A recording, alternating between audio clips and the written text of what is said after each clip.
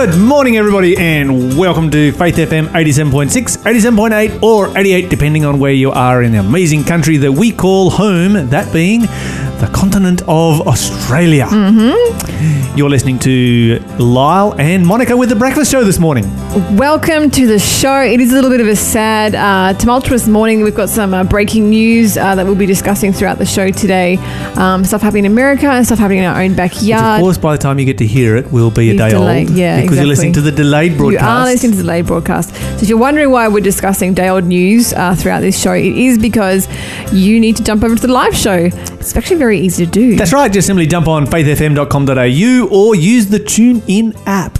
It's very easy. You can just download TuneIn and then look for Faith FM Australia, and then you can just press play. So either listen to the live stream on our website or listen to the live stream via the app. They're both free, and you can use them anywhere on the planet that you can get a Wi-Fi signal. And of course, if you are a part of the live show, you can call in, you can comment, you can have your say, you can use the open line, you can answer the quiz, be part of the quiz. The quiz is really easy. The first clue was at a synagogue in this city, Jesus read, "The Spirit of the Lord is on me because he's anointed me to preach the good news to the poor." All you had to do was tell us what city Jesus was in when he said that, and you could have won the book today. Yeah, you'll find the answer to that one in Luke chapter 4 and verse 16. It's very easy. There you go.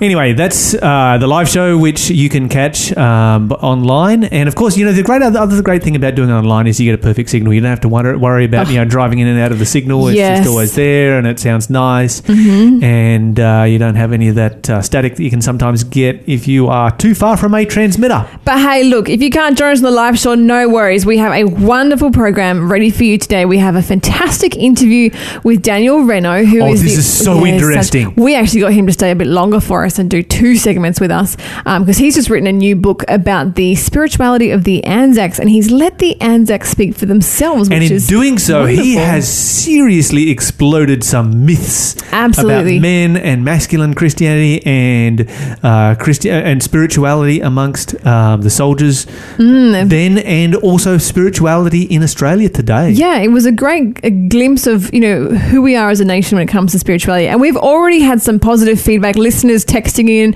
messaging us, telling us how much they enjoyed that interview. So stick around. You will enjoy that one for sure. So don't go anywhere. Got more great programming coming up, some great stories to talk about, and we look forward. We enjoy your company as well, even though you are a day late. Yeah, we enjoy positively different radio, no matter how late it is. Yeah, of course. Why not? We've got some very positive stuff as well. Stay tuned. We'll be back with more in just a moment after this.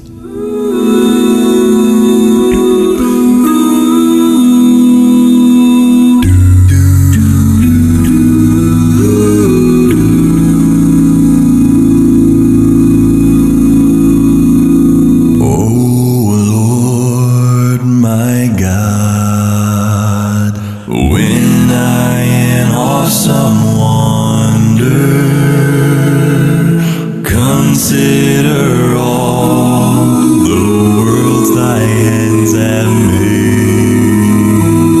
I see the stars. I see the stars. I hear the rolling thunder.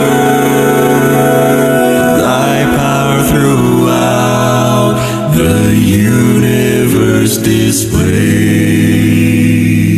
Then sings my soul, my Savior God, to thee. How great thou art, how great thou art.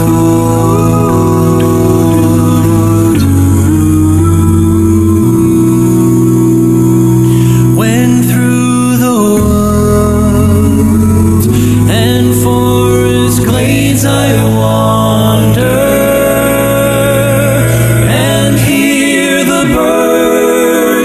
sweetly in the tree. When I look down from lofty mountain grandeur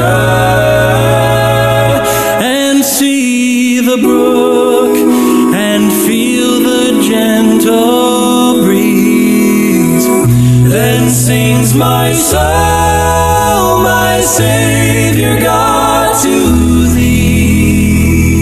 How great thou art.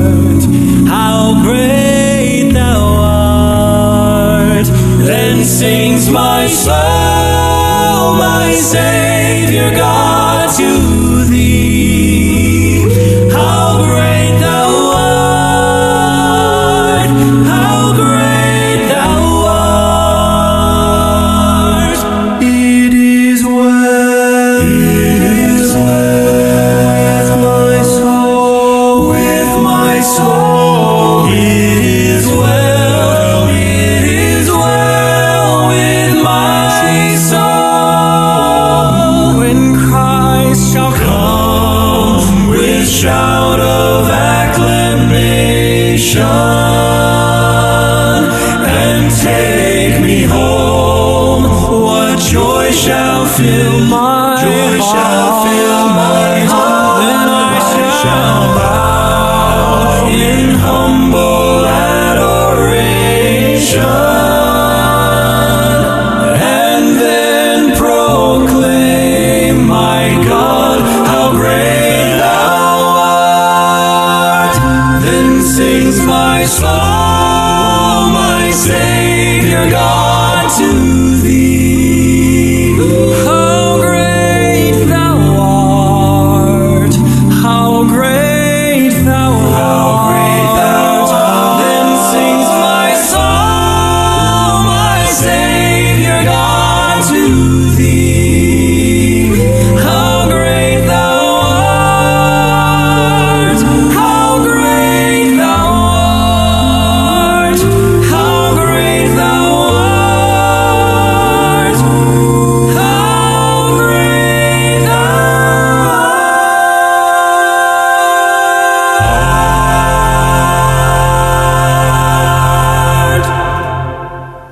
You were listening to Home Free, How Great Thou Art, here on Faith FM, and a little bit of a sober story as we begin today's news segment with this shooting taking place in the YouTube headquarters, and you sort of wonder, when's it ever going to stop happening, these mass shootings?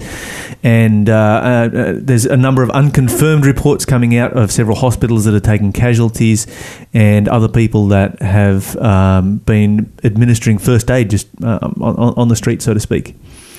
So that's active right now, and apparently the shooter is still active within the building. So something we need to be taking very seriously and praying for. And something else we need to be praying for that's also happening actively right now is in our own country, our own backyard. Sydney Harbour Bridge is currently closed down because a man has climbed part of the bridge, and police officers are trying to negotiate with him.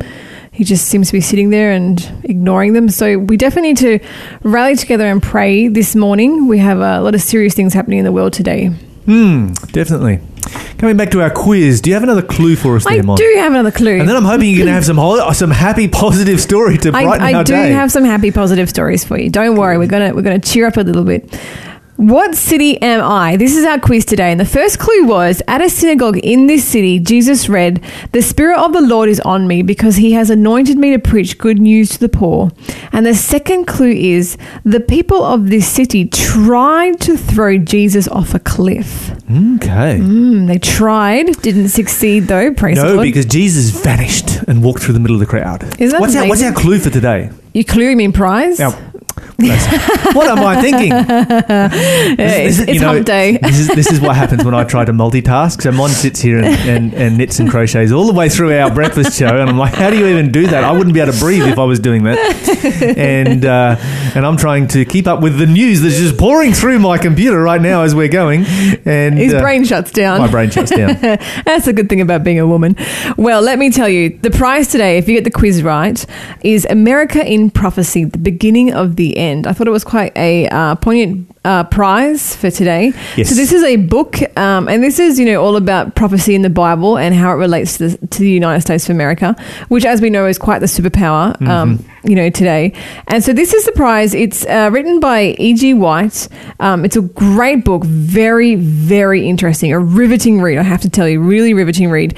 You can get a hold of that if you know the answer to the quiz. Just give us a call, 1-800-FAITH-FM. That's 1-800-324-843. Very appropriate for today's news stories. Okay, what have we got that is positive in our world today? We are Positively Different Radio here, so what good news would you like to share with us? Lyle, if your wife, your very beautiful wife, Shell, who is listening to us every day, if she had an accident and became paralyzed from the waist down, how far would you go to make sure that she could still join in on all the family activities?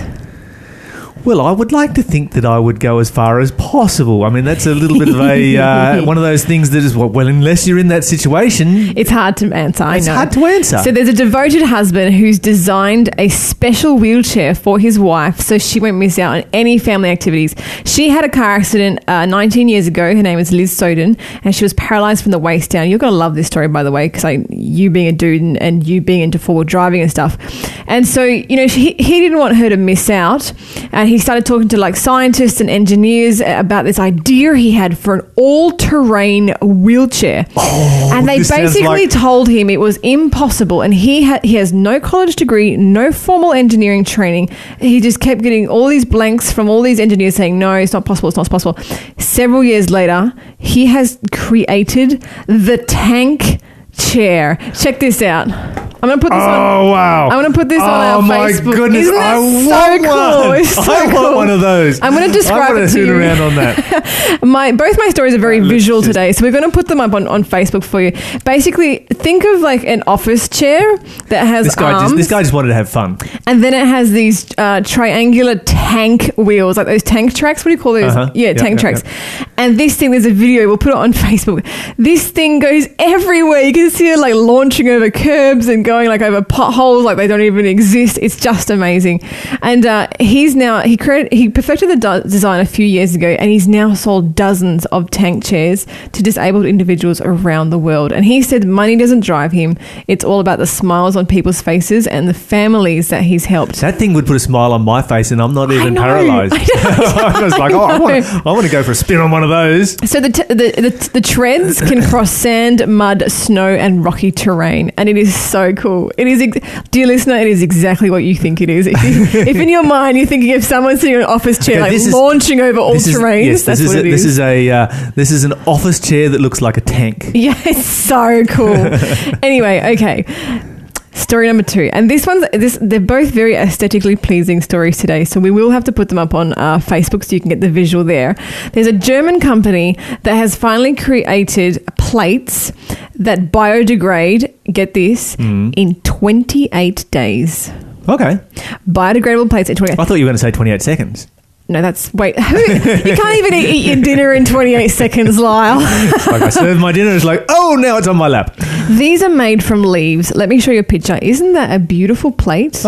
Oh, wow. Isn't it really pretty? That is actually very cool. I'd eat out of that. Yeah, I'd be a bit sad that it died in 28 days. It sort of looks like a little bit, when I was in Papua New Guinea and we would eat out of banana leaves. Well, that's the thing. They're saying that, India, for example, has been using leaves as plates for eons. And so it's not exactly a new thing, but they're bringing it to the Western world in a way that, it can be purchased from the store.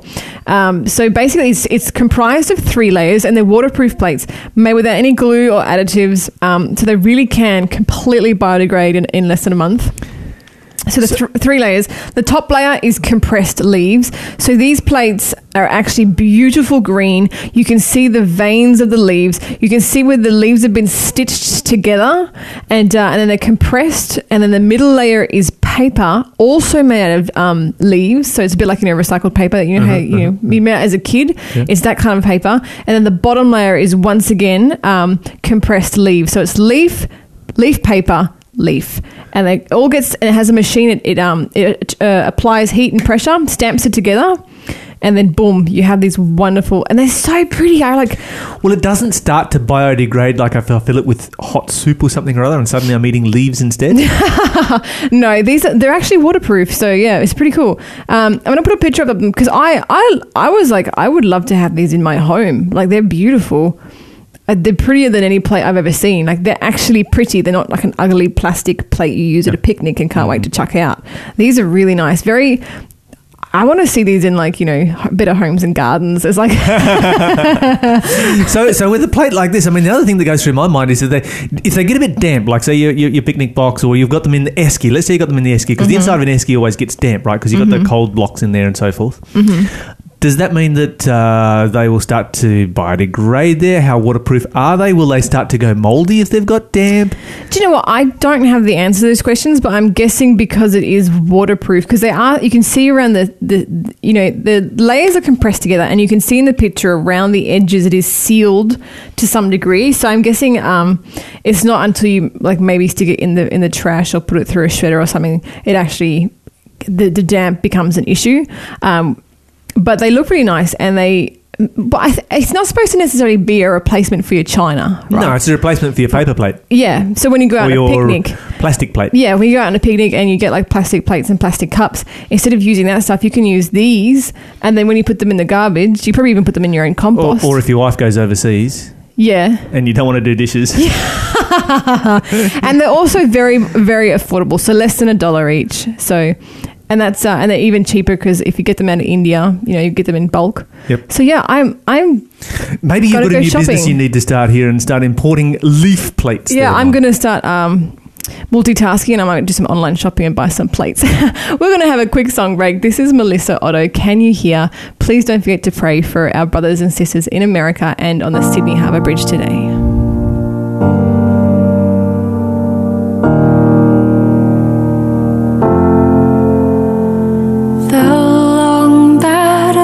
Now behind, no more need to be brave. For though we walked through darkest night, now we walk into endless day. Can you hear the voice of Him singing as we come? Can you feel the love of Him calling His daughters and sons? Look at every glowing face, none tell of troubles or fears. For though we walk through thorny ways, now we walk through fields of flowers. Can you hear the voice of Him singing as we come? Can you feel the love of Him calling His daughters and sons? Father, we are finally home because of Your love, counting us as precious enough to give Your only Son. Father, we hear Your voice singing us through the night. Just the knowing of Your love gave us the courage to fight. Look around everywhere to see His beauty without stain. For You, the Father of light, is King and forevermore to reign. Father, we could hear Your voice singing us through the night. Just the knowing of Your love held us through the fight. Father, we could hear Your voice singing us through the night.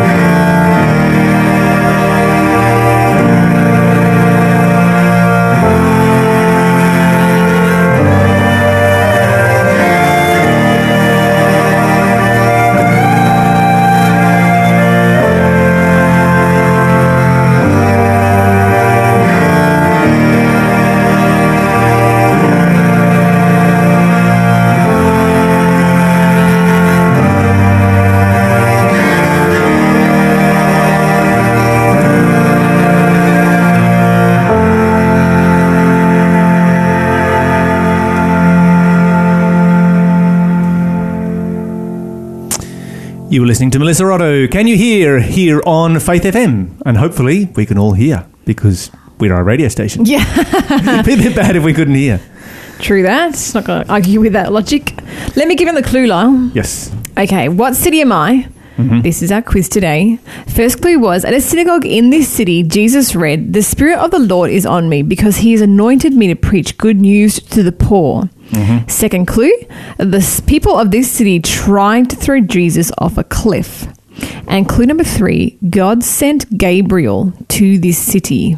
If you know the answer to this question, then give us a call, 1-800-324-843, or send us a text message on 0491 064 669, or send us a message on Facebook with your answer, and there is a prize coming your way, which is America in Prophecy. And while we're talking about American Prophecy, quick update on the YouTube shooting. Apparently, with the latest news coming through, the shooter is still at large. At least 37 people have been admitted to hospital already, so we really it's a very serious situation that we need to be praying for there. And of course, YouTube is the second largest search engine in the world after Google, and it is the third most visited website in the world. Wow. At least 1 billion hours of YouTube are watched every day, with 1 trillion mobile views per day.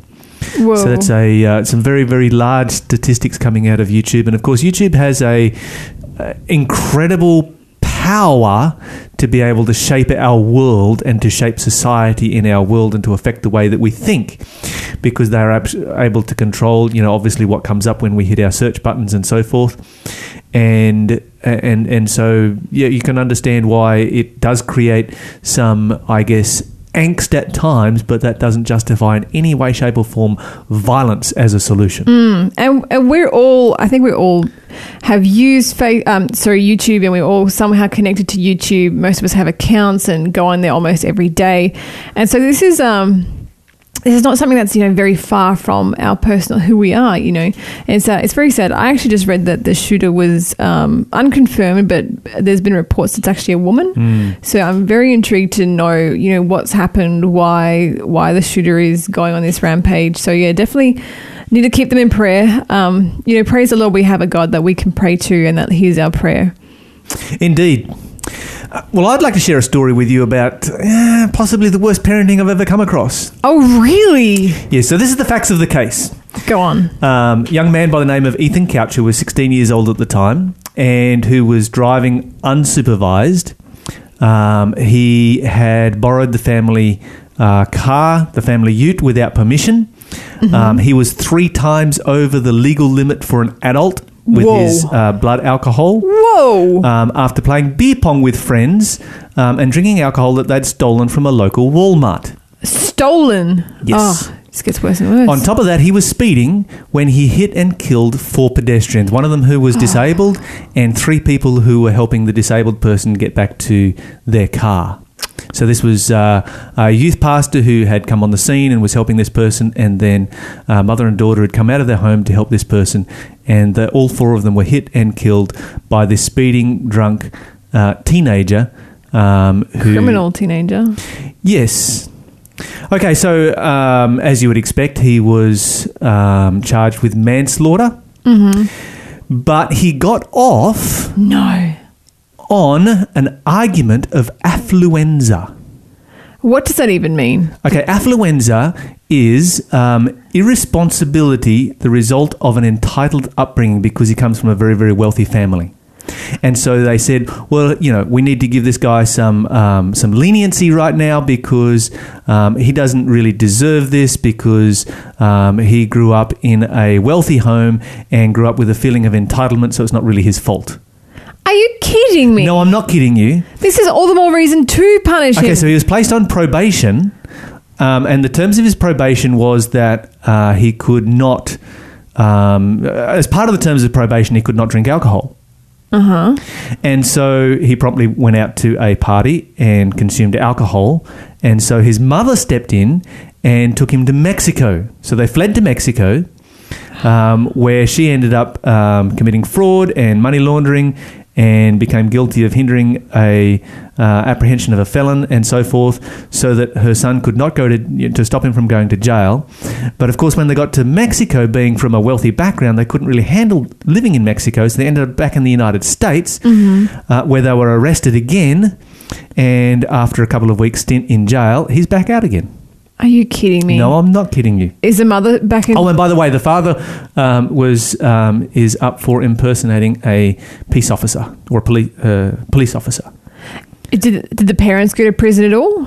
They are awaiting trial. This is insane. This sounds like a movie script. I feel like you just read me the synopsis of like a bad movie. It does. And it's one of those things where you sort of stop and think to yourself, what is our world coming to? First of all, what kind of parents are these? Yeah. What kind of a parent steps in and when their child is feeling just, super entitled and all the rest and kills 4 people? Mm-hmm. After having stolen my precious baby can't spend time in jail, so I'm going to take him to Mexico. Oh, we can't stay in Mexico because this is a developing country.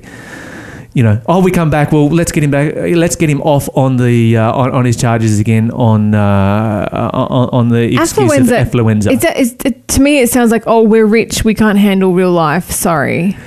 Exactly. Me, it sounds like more of a reason why he needs to face the consequences of his actions, because he's clearly never had to face them before. He's never faced consequences before. This is very clearly the case. And so they're saying, well, because he's never faced consequences before, this is why he's done this, because he doesn't understand what consequences are. Therefore, it's not really his fault. I feel like the legal and justice system has absolutely let us down here. It's completely broken. Thankfully, this is happening in the United States. But we have just as crazy stuff happening in this country, believe me. Well, I just read a story this morning about a mother who's receiving death threats because she tried to discipline her child. Has a 15-year-old son who was starting. So what did she try and discipline? Did she take him out and beat him up or something? No, not even that. Not even discipline is probably way too harsh of a word for what she actually did. So she noticed her son was starting to act a little too entitled, and so he didn't want to wear op-shop clothes, and he didn't want to shop at Big W, and so he was making fun of other kids in his class who were wearing op-shop clothes. Okay, so this is the mother then of a child who is also entitled, but she's actually doing something about it. Absolutely. And it wasn't even rather than feeding the problem, she's doing something about it. Exactly. So she made him take $20 of his own pocket money. They went to an op shop. He had to buy $20 worth of op shop clothes and wear them for an entire week at school. It's actually this week, so he's only halfway through. And she put a Facebook... My heart bleeds for him already. I know, right? I'm always wearing op shop clothes. I'm wearing this. I got this from an op shop right this shirt that I'm wearing right now. She's wearing a grey cardigan with pink blue spots top, on it. Yeah, and I had to take this shirt in because it was too big from the op shop. It cost me $4 though. But yeah, so she made her son wear op shop clothes this very week and put it up on Facebook with her son's permission to stick it up and tell other parents her story. She is getting death threats for shaming her son. Oh my goodness, you've got to be joking. I would really like to know what our listeners think about this. If you have an opinion about either of these two stories, give us a call, 1-800-FAITH-FM. Which is 1-800-324-843. We would love to hear your opinion on discipline. Should we discipline our children or not?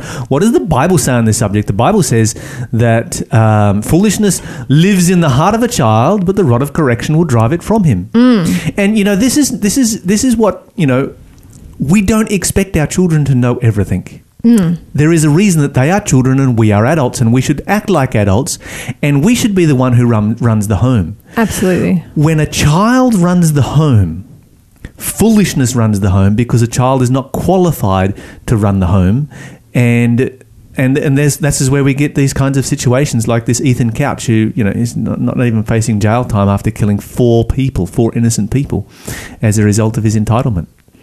Well, we're going to have a quick song break. We're going to be listening to Sons of Korah, Psalm 23.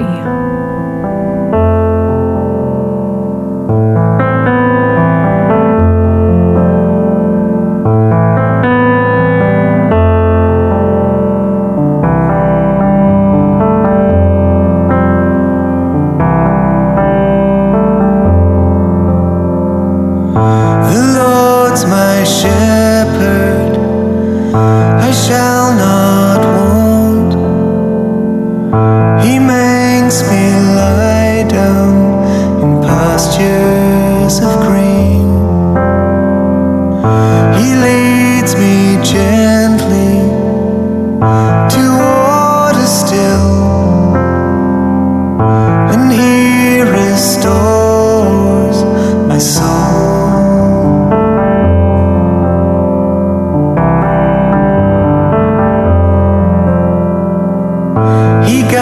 guides me always in righteous paths.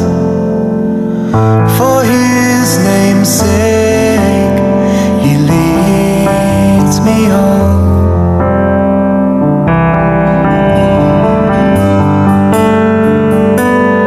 And though I walk through the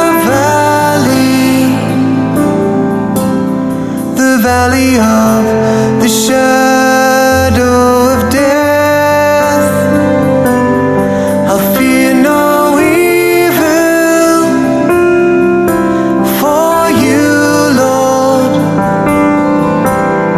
are with me. You are always with me.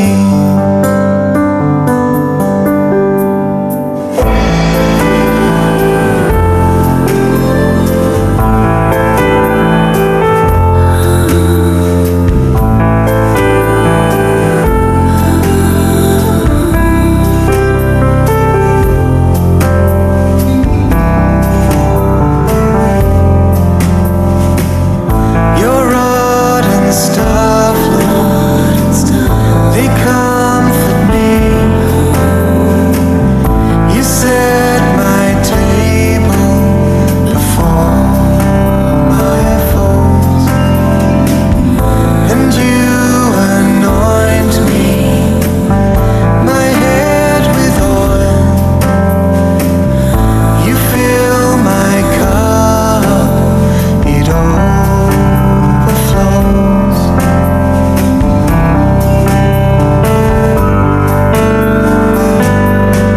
Though I walk through the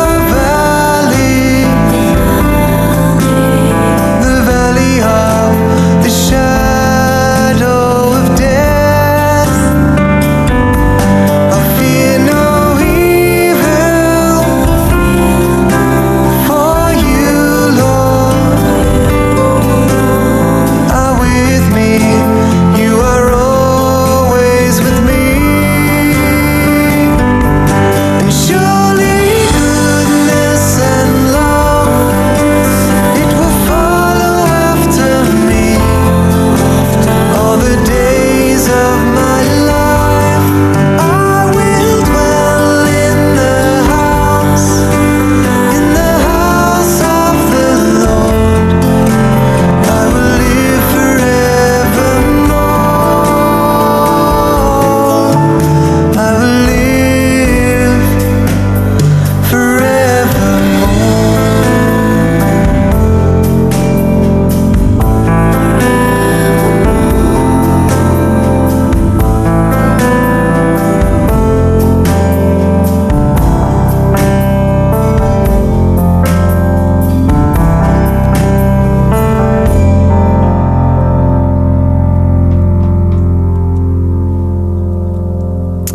You were listening to Sons of Korah, Psalms 23 here on Faith FM 87.6, 87.8 and 88 right across Australia. And we have a very exciting interview coming up right now, Monica. Ooh, who We forgot? have Daniel Renaud on the line, who I'm told is a walking encyclopedia of all things historical. Oh, I love walking encyclopedia people. They're the best kind of people. Daniel, welcome to the show. Thank you very much. Now, I understand that you're a history lecturer at Avondale College and That's author right. of a book that is about to be released tomorrow, is it? The book launch is tomorrow, yes. Oh, congratulations. Tomorrow, yes. And this book, Thank this is you. about Anzac spirituality. What's the title of this book? It's Anzac Spirituality, the first AIF soldiers speak. Okay. What is AIF? It's the Australian Imperial Force. It's the official name for the Anzacs in the First World War. Oh. So we all know of them as Anzacs, but yes, this was the official title. Now, Daniel, just very quickly, Anzac spirituality. We often don't think of our armed forces as being, necessarily very spiritual people in today's world. Was it different back then? No, it wasn't different, and it's not because they weren't necessarily spiritual, but because we have completely underestimated and have habitually done so. We've underestimated the spirituality both of the Australian nation and of our armed services. Right. So does that mean people just presume that there aren't as many believers amongst us as there actually are? Yes, that's certainly true. It's a habit in Australian historical studies to underestimate the role that religion has played in our nation. And I guess my interest in the Anzacs specifically was piqued by our leading historian who wrote a book about the Anzacs based on reading the diaries of 1,000 soldiers, in which he said there were 3 silences. They didn't speak about sex, politics, or religion. And he thought the latter one was the most surprising. Yeah, and it struck me as odd. So I thought I'd investigate it. Now, I guess back in those days there was maybe, a little bit more friction between, say, Protestants and Catholics than what there is these days? Or why was it in particular Certainly. they didn't talk about religion? Well, another historian has suggested that Australians have characteristically kept religion out of the public conversation in order to avoid the kind of conflicts that Europe and Britain experienced. And I think there's an element of truth in that. But what it's done is created the impression that we're not religious, instead of the fact that we are religious, but we don't shove it in each other's faces so that we don't cause friction. And maybe that's that's a much better way of understanding the Australian approach to religion. And I would say it's a much better approach to religion as well, because religion is such a driving force in politics and in warfare historically. You get the union of church and state together. It always seems to result in a disaster and religious wars and people being killed for their faith and so forth. And maybe as Australians, how did we actually end up with this kind of a culture? I guess there was a sense in Australia's founding of avoiding the mistakes that characterised Britain. It seemed like an opportunity to make a fresh start. And so that was one of the things we did to avoid sectarianism. We simply just didn't talk religion in public. It wasn't polite. But yes, it wasn't polite, and it still isn't quite often. Yeah. But it's led to this notion that we're not religious. And look, my study shows that we're no less religious or even more religious than countries like America, which is famously religious. Absolutely. Sure.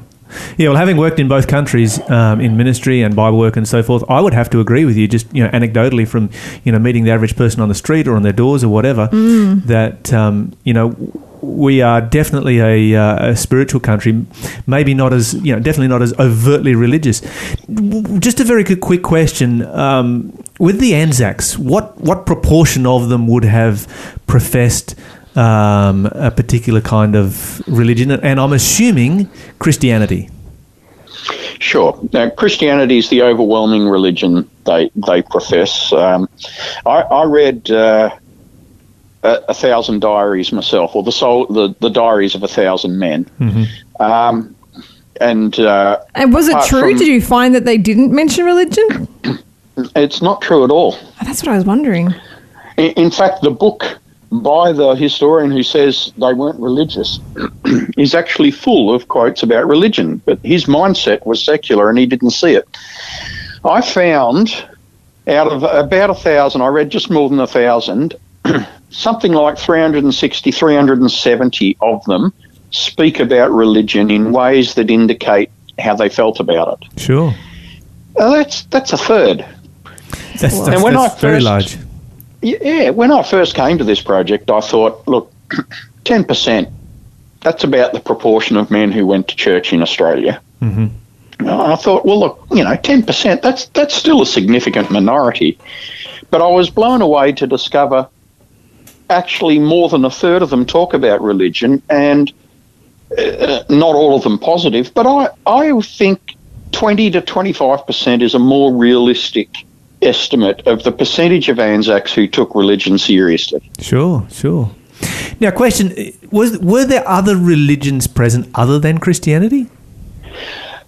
Very little. About of the 400,000 men who signed up for the AIF, about 1,000 of them were Jewish, but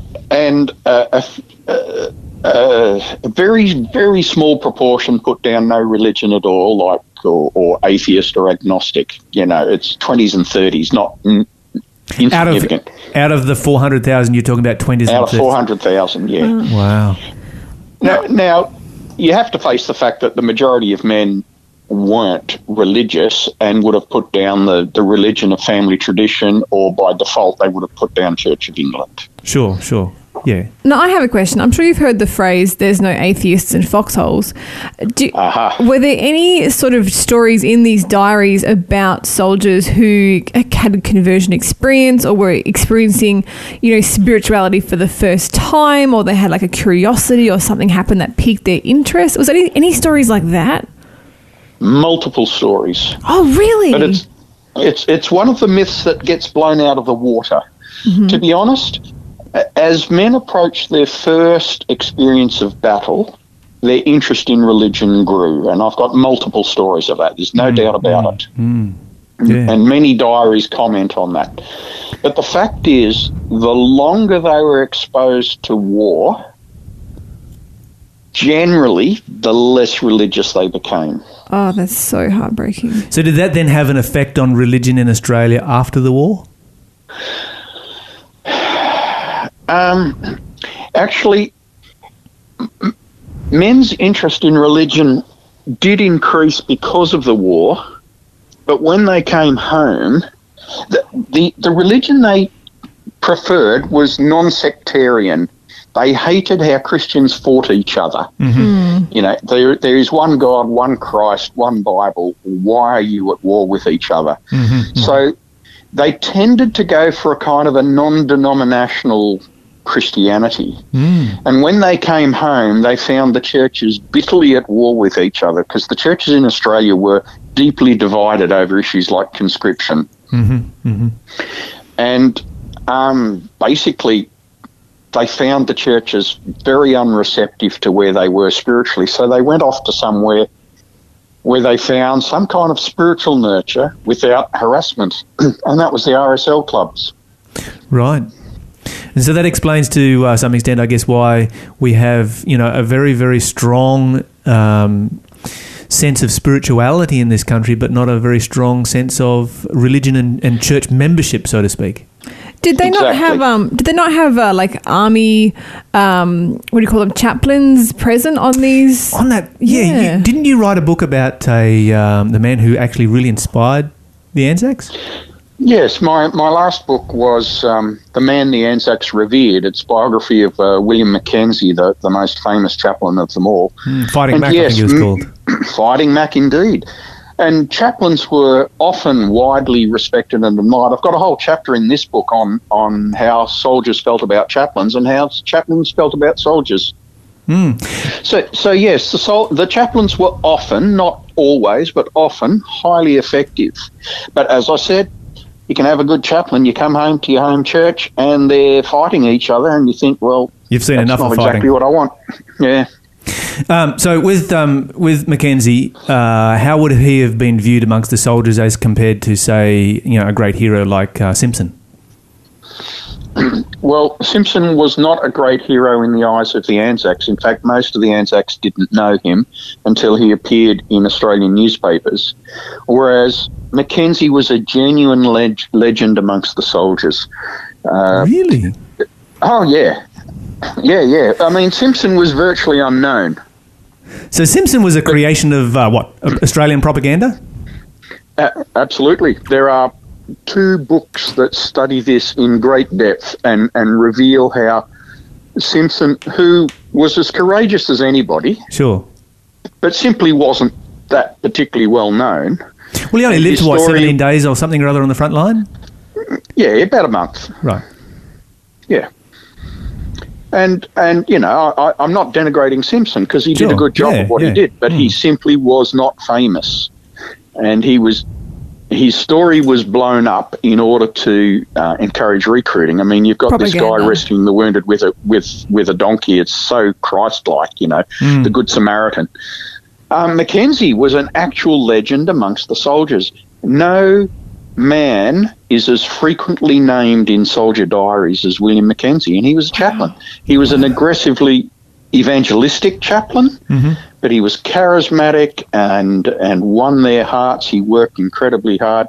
And he's one of a number of chaplains. Again, in my book, I talk about chaplains, but not just chaplains. Ordinary soldiers took services, ran Bible studies and prayer meetings, got involved in religion in all sorts of ways. It's estimated that about 200,000 Australian soldiers listened to the famous evangelist Gypsy Smith, the British evangelist. Right. 200,000 soldiers Huge. voluntarily went to hear him. There was no compulsion. You can't tell me the Anzacs weren't interested in religion. They may not have been religious, but they were interested. When religion was presented in a manly, realistic way, Anzacs rocked up. Yeah. Yeah. They wanted to hear. And I think, this is my opinion, I think that we have feminized Christianity too much, which has created an imbalance within Christianity that other religions don't have. And it's, Can I just ask, Exactly. in these in the diaries that you read, did these soldiers ever have questions for God? Because I imagine, because when you said when they first hit the war, it spiked their interest in religion, but then the longer they were out there, the less their interest stayed. Is this, what are the questions? I'm guessing the reason for that is the whole, if God is so good, why is our world so bad? And when confronted with so much evil, that question would have really been driven home. Do they have any sort of reoccurring questions for God in their diaries? Yes, they do. Probably the issue that matters most, let's be frank, most men got into religion before their first battle in the hope that God would save them. sure. And it pretty quickly became obvious that the men who prayed died at the same rate as the men who didn't. I've got endless diaries, men saying, God protected me, and then they're killed in the very next battle. Sure. So men who were looking to religion for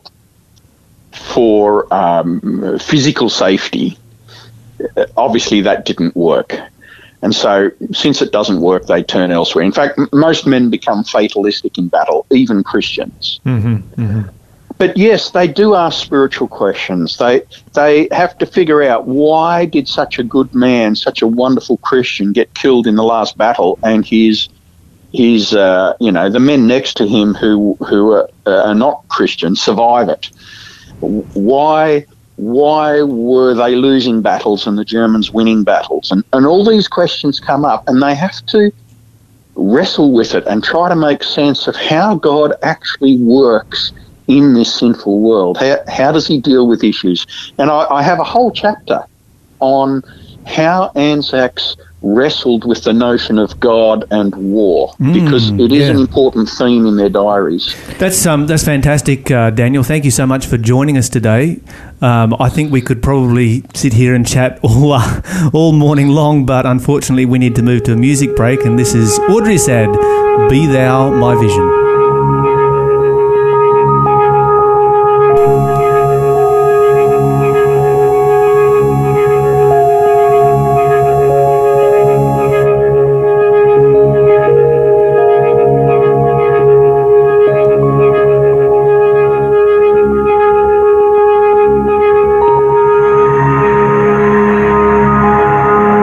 Be thou my vision, O Lord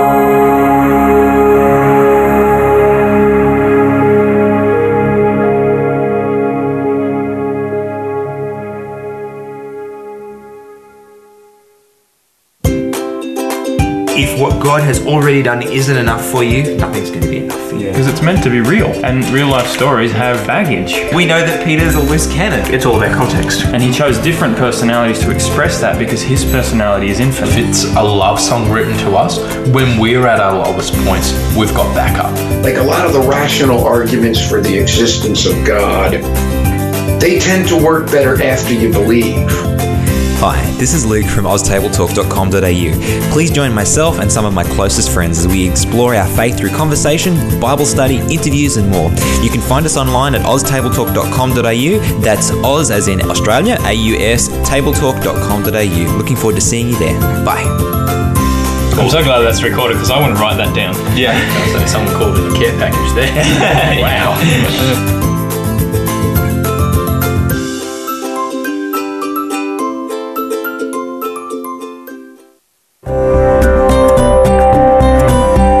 You're listening to Faith FM, positively different radio.